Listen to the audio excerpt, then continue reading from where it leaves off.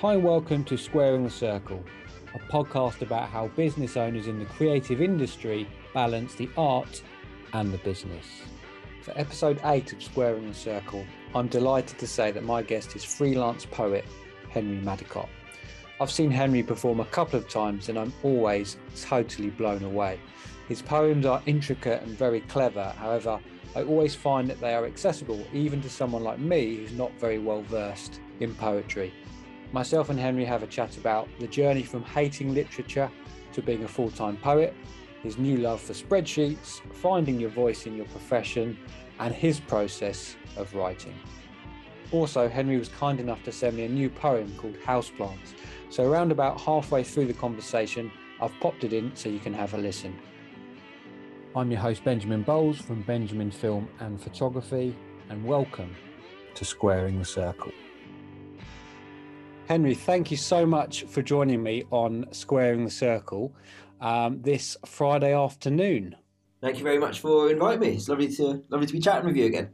So I'm going to lead off with a quote, if I may. Do you know who said this? At school, I didn't get poetry and saw writing as a chore. I could never imagine doing it for leisure. No, I feel like I've written something like that in the past. It was you, you're correct. It was me. Yes, that's something that you said. I took it from your website and now you're a full-time poet. So how does someone who saw writing as a chore become a full-time poet? That's great question. He says, thinking of an answer. The thing is, it was a lot of things. For a long time, and it wasn't just through school. It was through I went to like college after. I did do English, but I hated it. And the idea of like writing essays, or the idea of I tried writing diaries as a kid, and was just would write half a page and sort of long it off and be like, no, why am I writing this? It's just tiring. Like I find it difficult. It's so associated with like the classroom that it did just feel like a chore and nothing I could ever imagine wanting to spend time doing for fun. And then I'm not sure, it happened really slowly. I think as teenagers and growing up, friends would have drinks, and just people would try there was always a lot of music growing up, and then people would try and freestyle or songwrite, and I always quite liked trying to write bits of songs and stuff. So I could never really sing, so I didn't really do anything with them. And then it was sort of getting these ideas in my head of things that I wanted to say, or funny little rhymes that I liked the sound of, and in friends' bedrooms we'd just say them to each other when we're having a few drinks or a smoke or whatever. And then slowly writing them down was the only way of keeping track of them all. And then the more I did that, the more the writing chore aspect of it sort of fell away. And because I was so eager to get these words down, and then also having a laptop, having a computer, and spending more time on that, on growing up on spending time on MSN and social media platforms from a young age, then you sort of get used to typing and writing, and you see it as more of a way of communicating, really. So writing became a form of communication, and then a form of self-expression, and it just I've probably got MSN to thank for getting me into writing, really. I didn't see that one coming. No, nor did I. That was not what I was planning on saying, and then the thought just suddenly came to me, and I was like, oh wow, that's when writing became less of an issue, because I was doing it all the time, and you had to do it to contact friends and stuff. So when you sort of took away the mental barrier of, well, I need to do this, that's when it started. And you were doing it because essentially you wanted to, you were looking at rhymes and how words would play with one another. That's when it really kind of kicked in. Yeah, absolutely. So when the chore aspect, when I was writing for other things than was school, sorry, that was a really terrible sentence. When I began writing for things that for my own enjoyment that weren't just associated with writing essays at school or something like that, then sort of the chore aspect of it fell away, and I just sort of fell in love with the process of it and what I could get out of it, whether that was communicating with friends or finding forms of self-expression. So now we sort of fast forward, and you're a full-time poet. but you also do workshops sort of under the umbrella of, I suppose, a written word. I don't know if you would agree with that.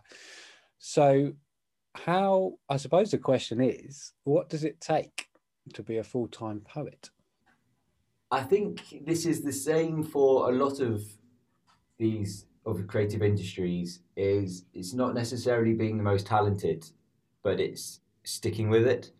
I've seen so many brilliant poets, comedians, singers, songwriters who are like incredible, like absolutely like natural, gifted, talented, wonderful people, and they knew what they were doing, but then just stopped doing it because it wasn't for them. They weren't that passionate about it. They had other interests, or they wanted to normally like get a job that was actually going to pay them a bit.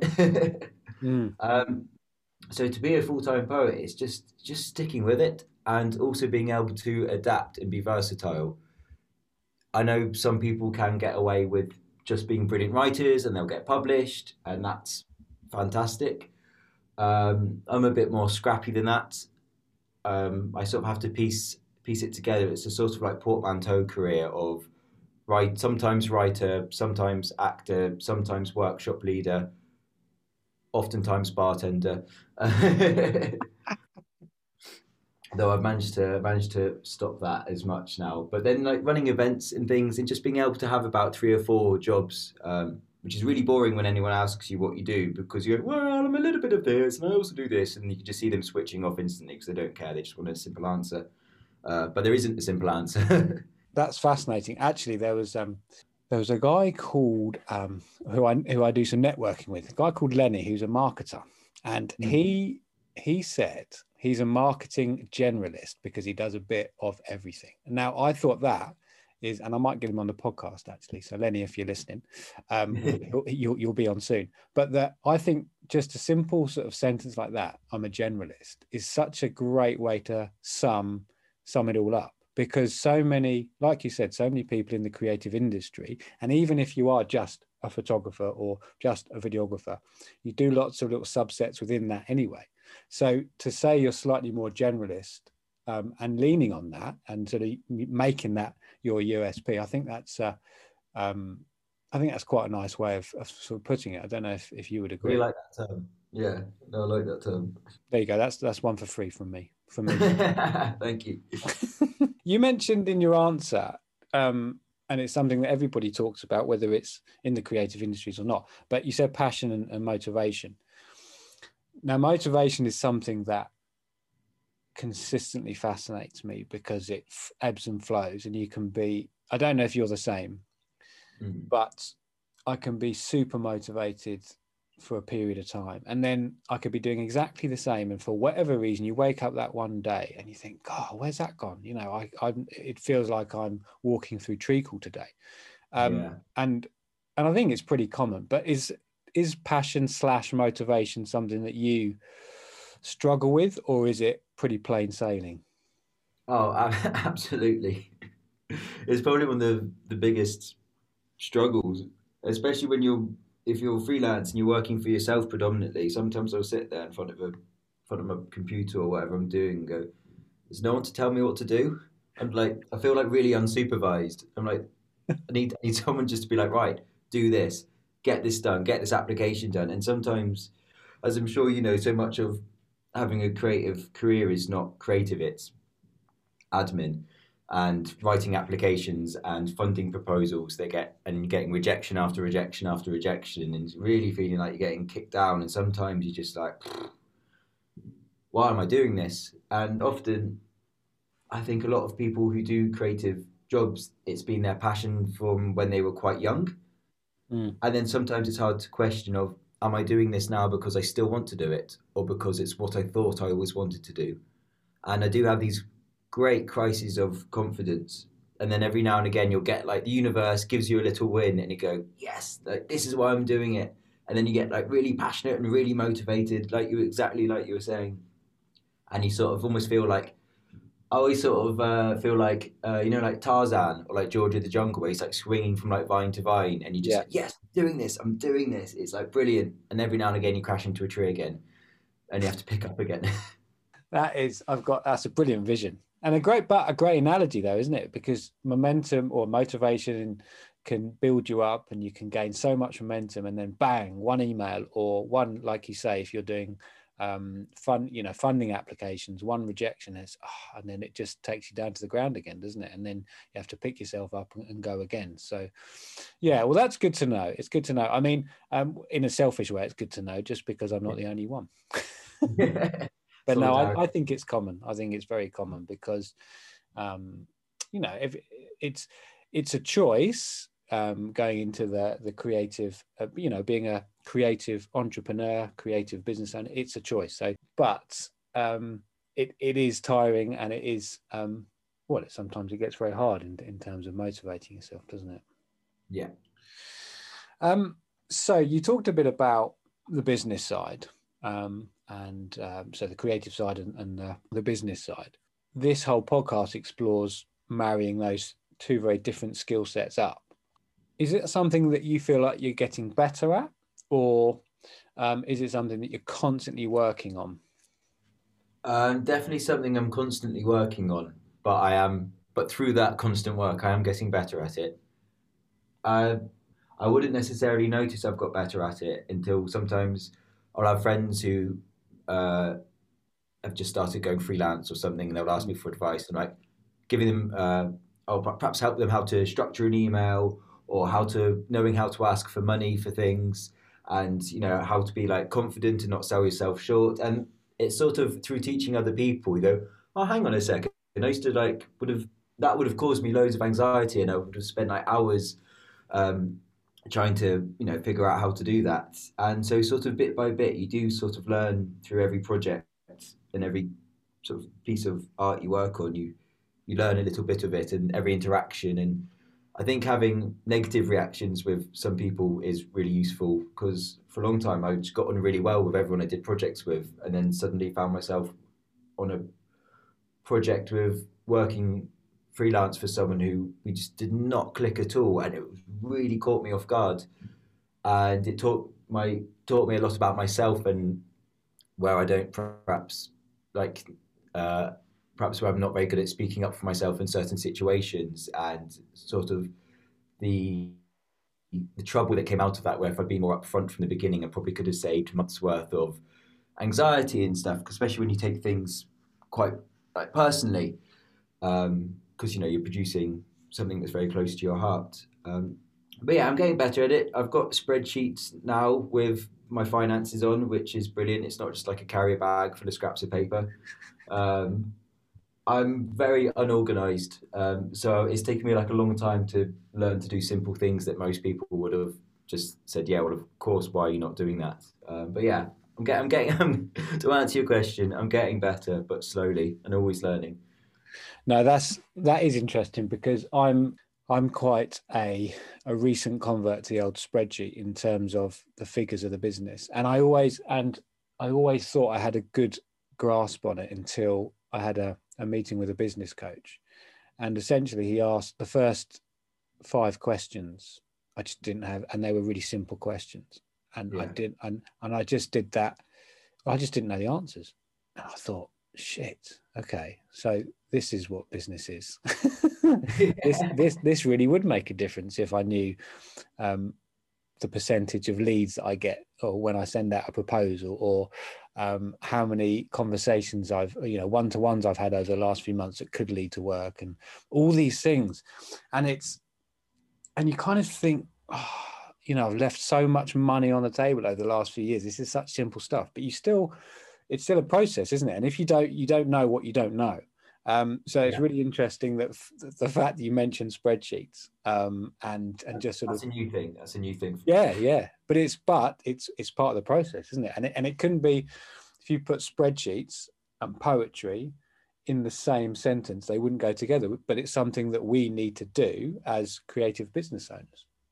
Yeah, and that's like you using that term, business owners is so much a part of it. It's funny, as you were talking about the questions that business person asked you, I could just feel myself like tensing up and squirming and going, I don't want to think about that.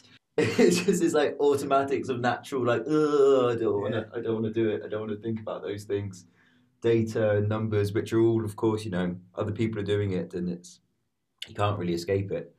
But what I did find is that after getting over that hurdle of actually sort of looking at the numbers, it does free you up to do the creative things. That's the sort of oxymoron, or the what's the word I'm sort of going for here? You're a poet, you can probably help me out. But the huge contrast between, if you get your numbers right, which is very uncreative, weirdly, that frees up your mind to do the creative work. Does that make any sense? Yes, yeah, absolutely, it does. Mm. And yeah, since I've started doing these things, that the idea of opening up a spreadsheet in my head sort of filled me with anxiety because I just don't like to look at them. I sort of freeze up. I find them difficult to read. But then when I just started doing it, oh, I just felt such a relief. I was like, Yeah. oh wow, I can see everything in one place. I'm not scrolling through like endless email chains trying to find something someone said or like a bit of an invoice that went missing, and you go, oh, it's all in one place. This is so like happy. And then I said, then now I love them. Can't get enough of it. Sticking everything in them. Maybe that's the next poem. Yeah. I've learnt a lot from houseplants, observing how they've come to terms with being stuck inside.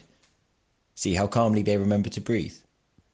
When I forget about them, they show me how to grow through neglect, how to lean into sunlight and stretch. When I water them, we gaze out the window together. I ask if they miss the passing traffic of wild soil, flirting with worms and introducing themselves to strange roots. Yeah, me neither. I lie in response to their silence. Then they ask if I've remembered to water myself too. So we will probably go back to we'll go back to the business side of things shortly. But what I'm fascinated with, because this is a podcast about the art and the business, I'm quite fascinated into the art side of things.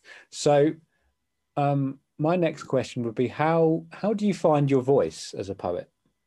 How do you find your voice as a poet? Be terrible and then get better. Don't be afraid to be terrible. Okay. Write all the cliche, sad, stupid. Not stupid is not a nice word, but like just write all the like the cringy teen like stereotypical teenage poem. Write it. It's brilliant. It's awful, but it's great. Just write it, and you kind of then like clear all of that stuff out of your head, because I find that's very like surface level like emotions, and then you can sort of tap into something a bit deeper. And also just by copy everyone, plagiarize the hell out of as many people as you can. Whereas I think it was like Dali said, like stealing from one person is imitation, stealing from lots of people is creation. Absolutely, yeah. And just by, I've completely misquoted that, but I've often, when I'm still to this point, when I'm writing a poem, if I'm struggling, I'll just or I'll listen to a poet online that I really like, or I'll read a poet and then sort of get into their style and think, oh, okay, that's a really interesting way of approaching a topic. I want to try and write a piece, not like ripping off exactly what they do, but sort of seeing how they approach imagery or how they approach rhythm and style. So yeah, just copy everyone, and then by amalgamating all these different people, because your sources will always be slightly different to everyone else's sources. There'll be someone that you lean on a little bit more than others, and by putting all these people together, you sort of start to slowly develop your own voice. And then just yeah, as you know, you learn what works and what doesn't for your style. Like some people have got more like a hip hop style, some people are more like page orientated, and just slowly bit by bit you kind of piece together a sense of voice. Yeah, it's very similar to photography in some ways, because if I'm doing a workshop with young people, a really common question is, how do I develop my style as a photographer?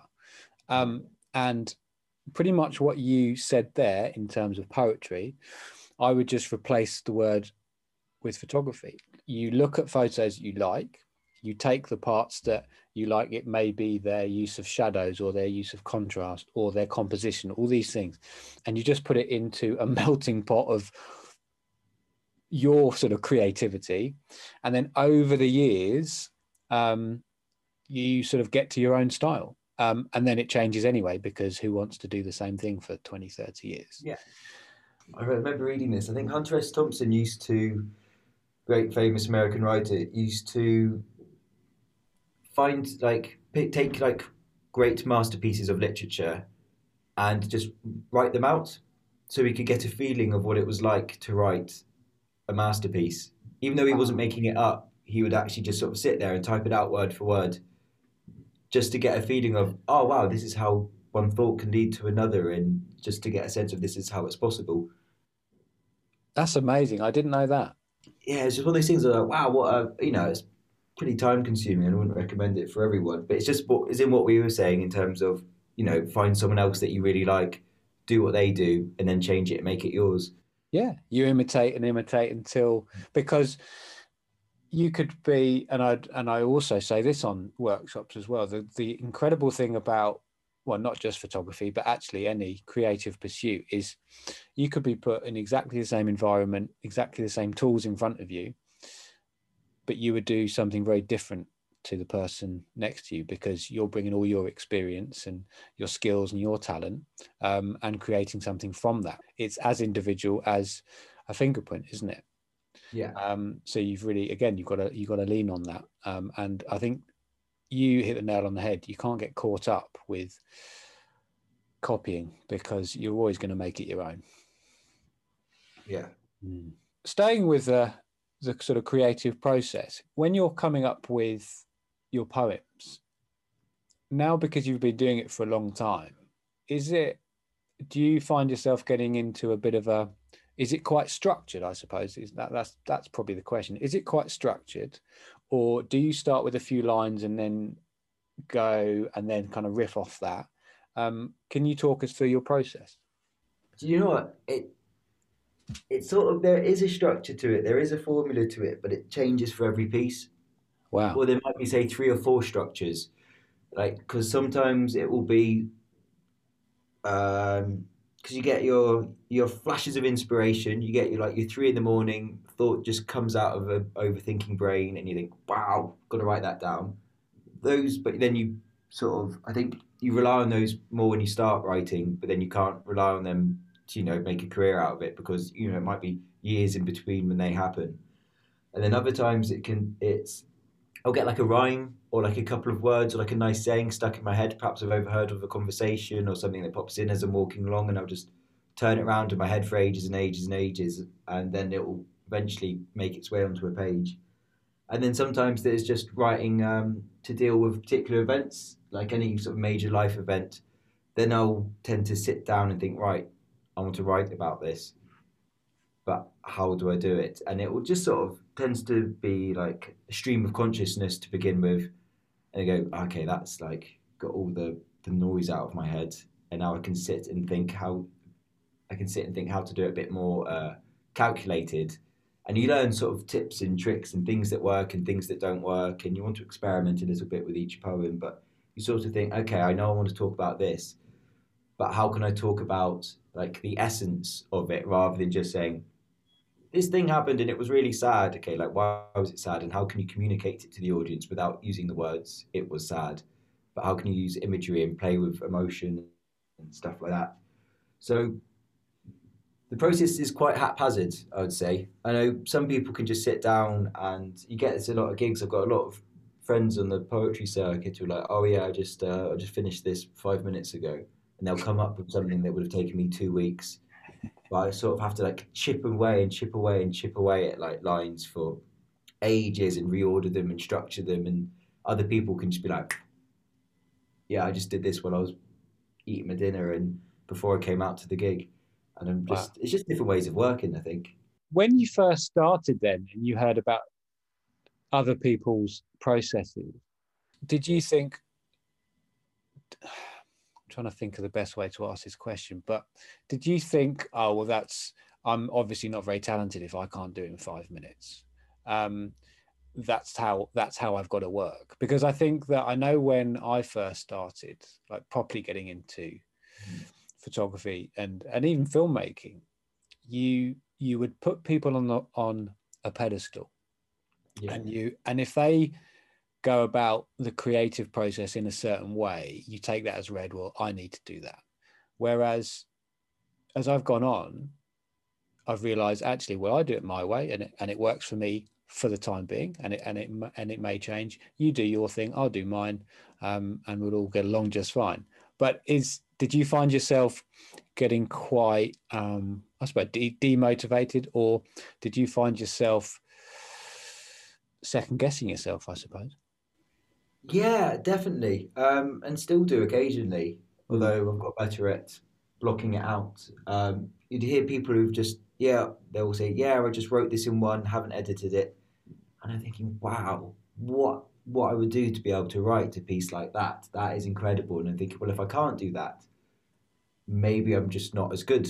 Maybe I'll never be as good. Perhaps I haven't got that innate creative fire within me to be able to put these thoughts together and to think in this way, or process images in this way. I think that's fantastic. But again, like you said, you just sort of keep plugging away. Like I said earlier, you just got keep going at it, and eventually you just go, well, actually, yeah, this works for me, and yeah, this is just what works for me. And you produce pieces which are as good, and you get more confidence in yourself and your own process. And the other thing to think about, and this has just sort of sprung into my head, just say a poet rocks up, does this poem, 5 minutes before going on stage, absolutely nails it. The audience will either like it or they won't. You go up, you've chipped away at these words. I love that saying, by the way, chipped away at those words. You've been working on this poem for weeks and weeks and weeks. The audience will either like it or they won't.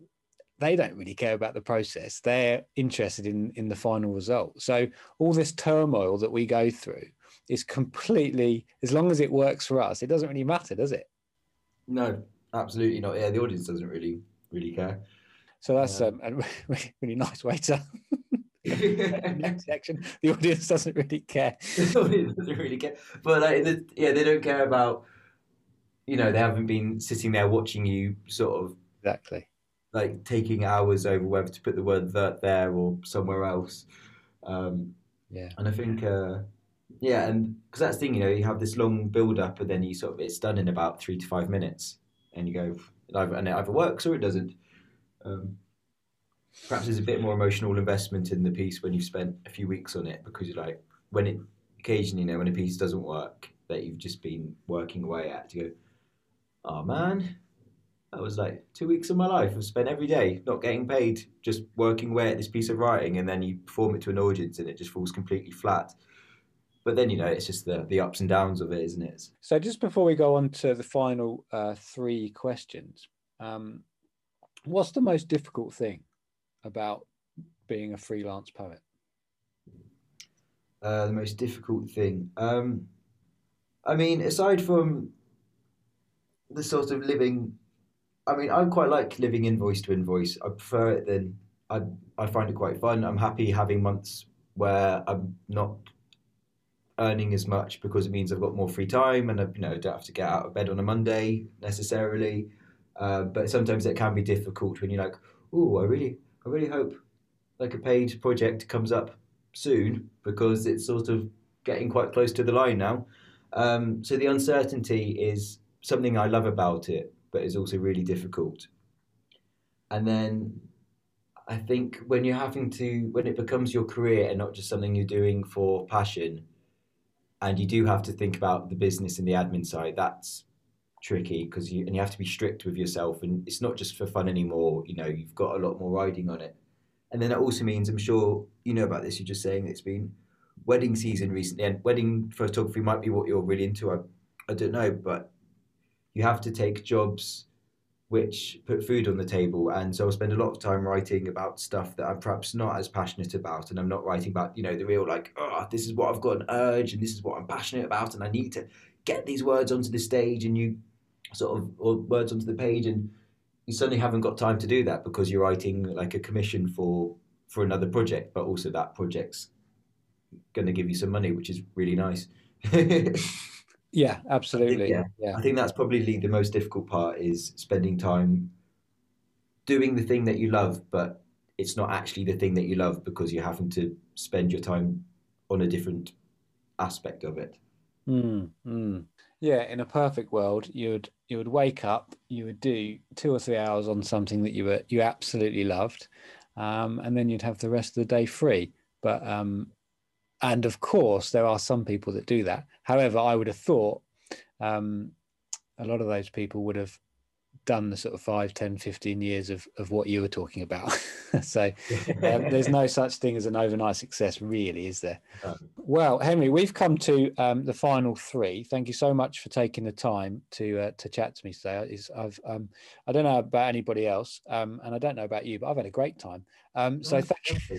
So from a selfish point of view, thank you very much. Thank you. It's been really lovely. I think a few things cropped up today that I didn't expect to talk about, but they've just sort of emerged. Good. So no, it's been nice. Excellent. Excellent.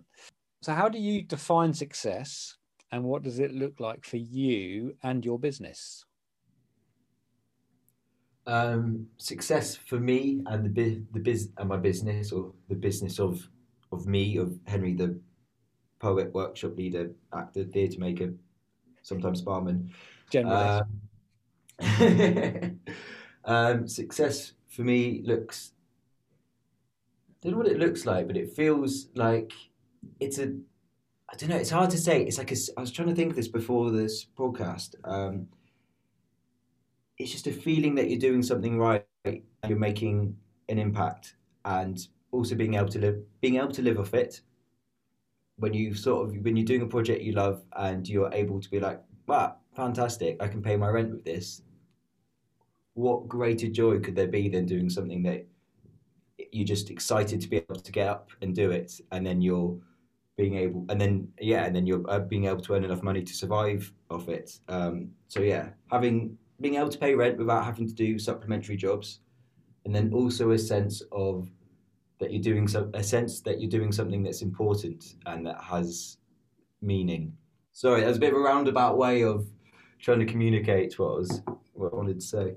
no, but that's why I love the question, because you can take it so many different ways. And there's some people that I've spoken to who's been very specific on what success looks like. And then other people have been slightly more general about it. But what I do love is, you said, it's just that feeling of doing something you love and being paid for it. That's an incredible achievement in itself, isn't it?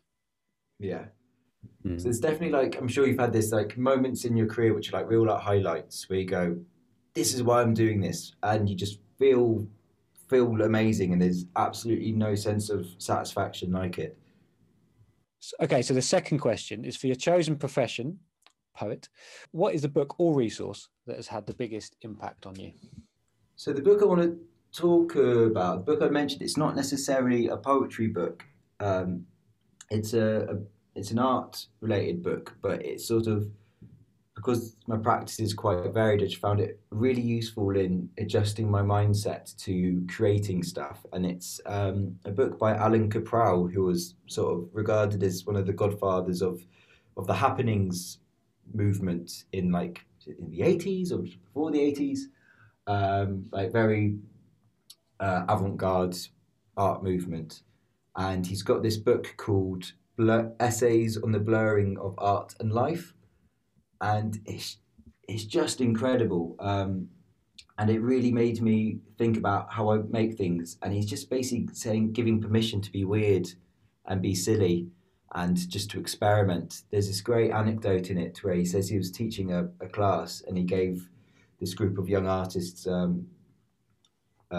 a task where they first had to do the most stupid thing they could think of, and then the smartest thing they could think of.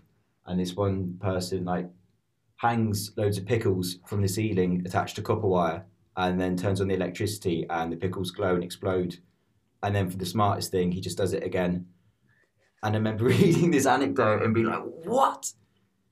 You can do that? And that can be art? And then, although I don't make art in that way, it really taught me about the importance of play within creation, and being able to play and experiment and not worry about things being perfect, but just try things out. And that's been really, really influential throughout my entire career, is just sort of having that reassurance to just, not be afraid to try things. that sentence you just said, that you are the word, you said play and creativity. And maybe, I'm just thinking out aloud, but maybe that's why there's a huge amount of reasons why the art and business are very difficult to marry up. But maybe that is a key reason, because creativity is all about play, isn't it? It's all about making mistakes. Yet you can't, but yet business is you don't see any business books that says, "Oh, just be a bit silly and have fun." And so they are really polar opposite, aren't they? And so yeah, it's just something that came into my head, that play and being completely silly is so different to building or sustaining a business. And spreadsheets. You can play with spreadsheets. Playing with spreadsheets. A cracking game. Yeah. Okay. Well, I will add that to the show notes. Sounds really interesting. I'm going to check that. I'm going to check that out myself. Right. Just before the last question, where can people find you on social media? Social media is a bit rubbish on it, but please do follow me at Henry Mad Poet on Instagram and on Facebook. I haven't got Twitter. It feels like it's too late to get Twitter now. I feel like if you started Twitter and didn't have any followers at this point, everyone would be like, "What have you been doing for the past 10 years?" You've got to start somewhere. Yeah, but I've just sort of resigned myself to the fact that that's not going to happen, even though lots of writers say that that's where writers hang out, is on Twitter. But yeah, Instagram, Henry Mads Poet. It's Henry MADD Poet. Please do give me a little dopamine rush and give us a follow. Love it. Okay, last question. And yeah, Henry, thank you. It's been a really, really great chat. We've massively overrun, but I make no apologies, because we went down lots of rabbit holes. We explored stuff that actually I didn't even think about. So yeah, thank you. What one piece of advice would you give a person starting in your industry tomorrow?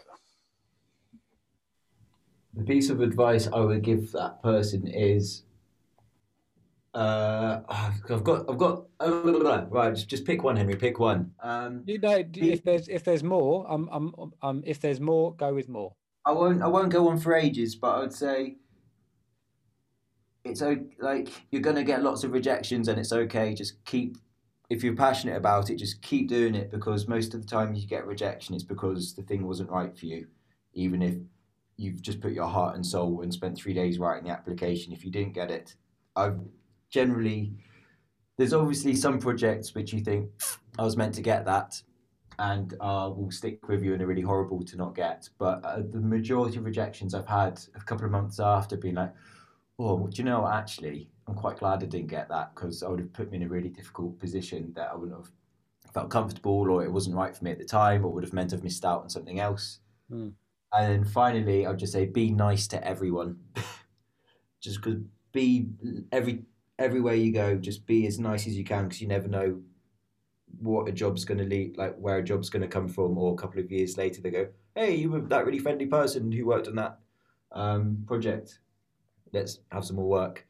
Unless you're getting treated bad, don't be afraid to get out of a project as well. But try to be nice where possible. Try to be nice where possible. Yeah, because karma's a thing. You're nice to people, people are nice to you back. Absolutely. So I totally agree with that. Thank you for spending so much time chatting to me, and we'll call it a day there. Thank you. Fantastic. Thank you very much. It wouldn't be a podcast if I didn't give you a call to action. So it would be amazing if you could subscribe and also spread the word. All social media links and details of the podcast are in the show notes.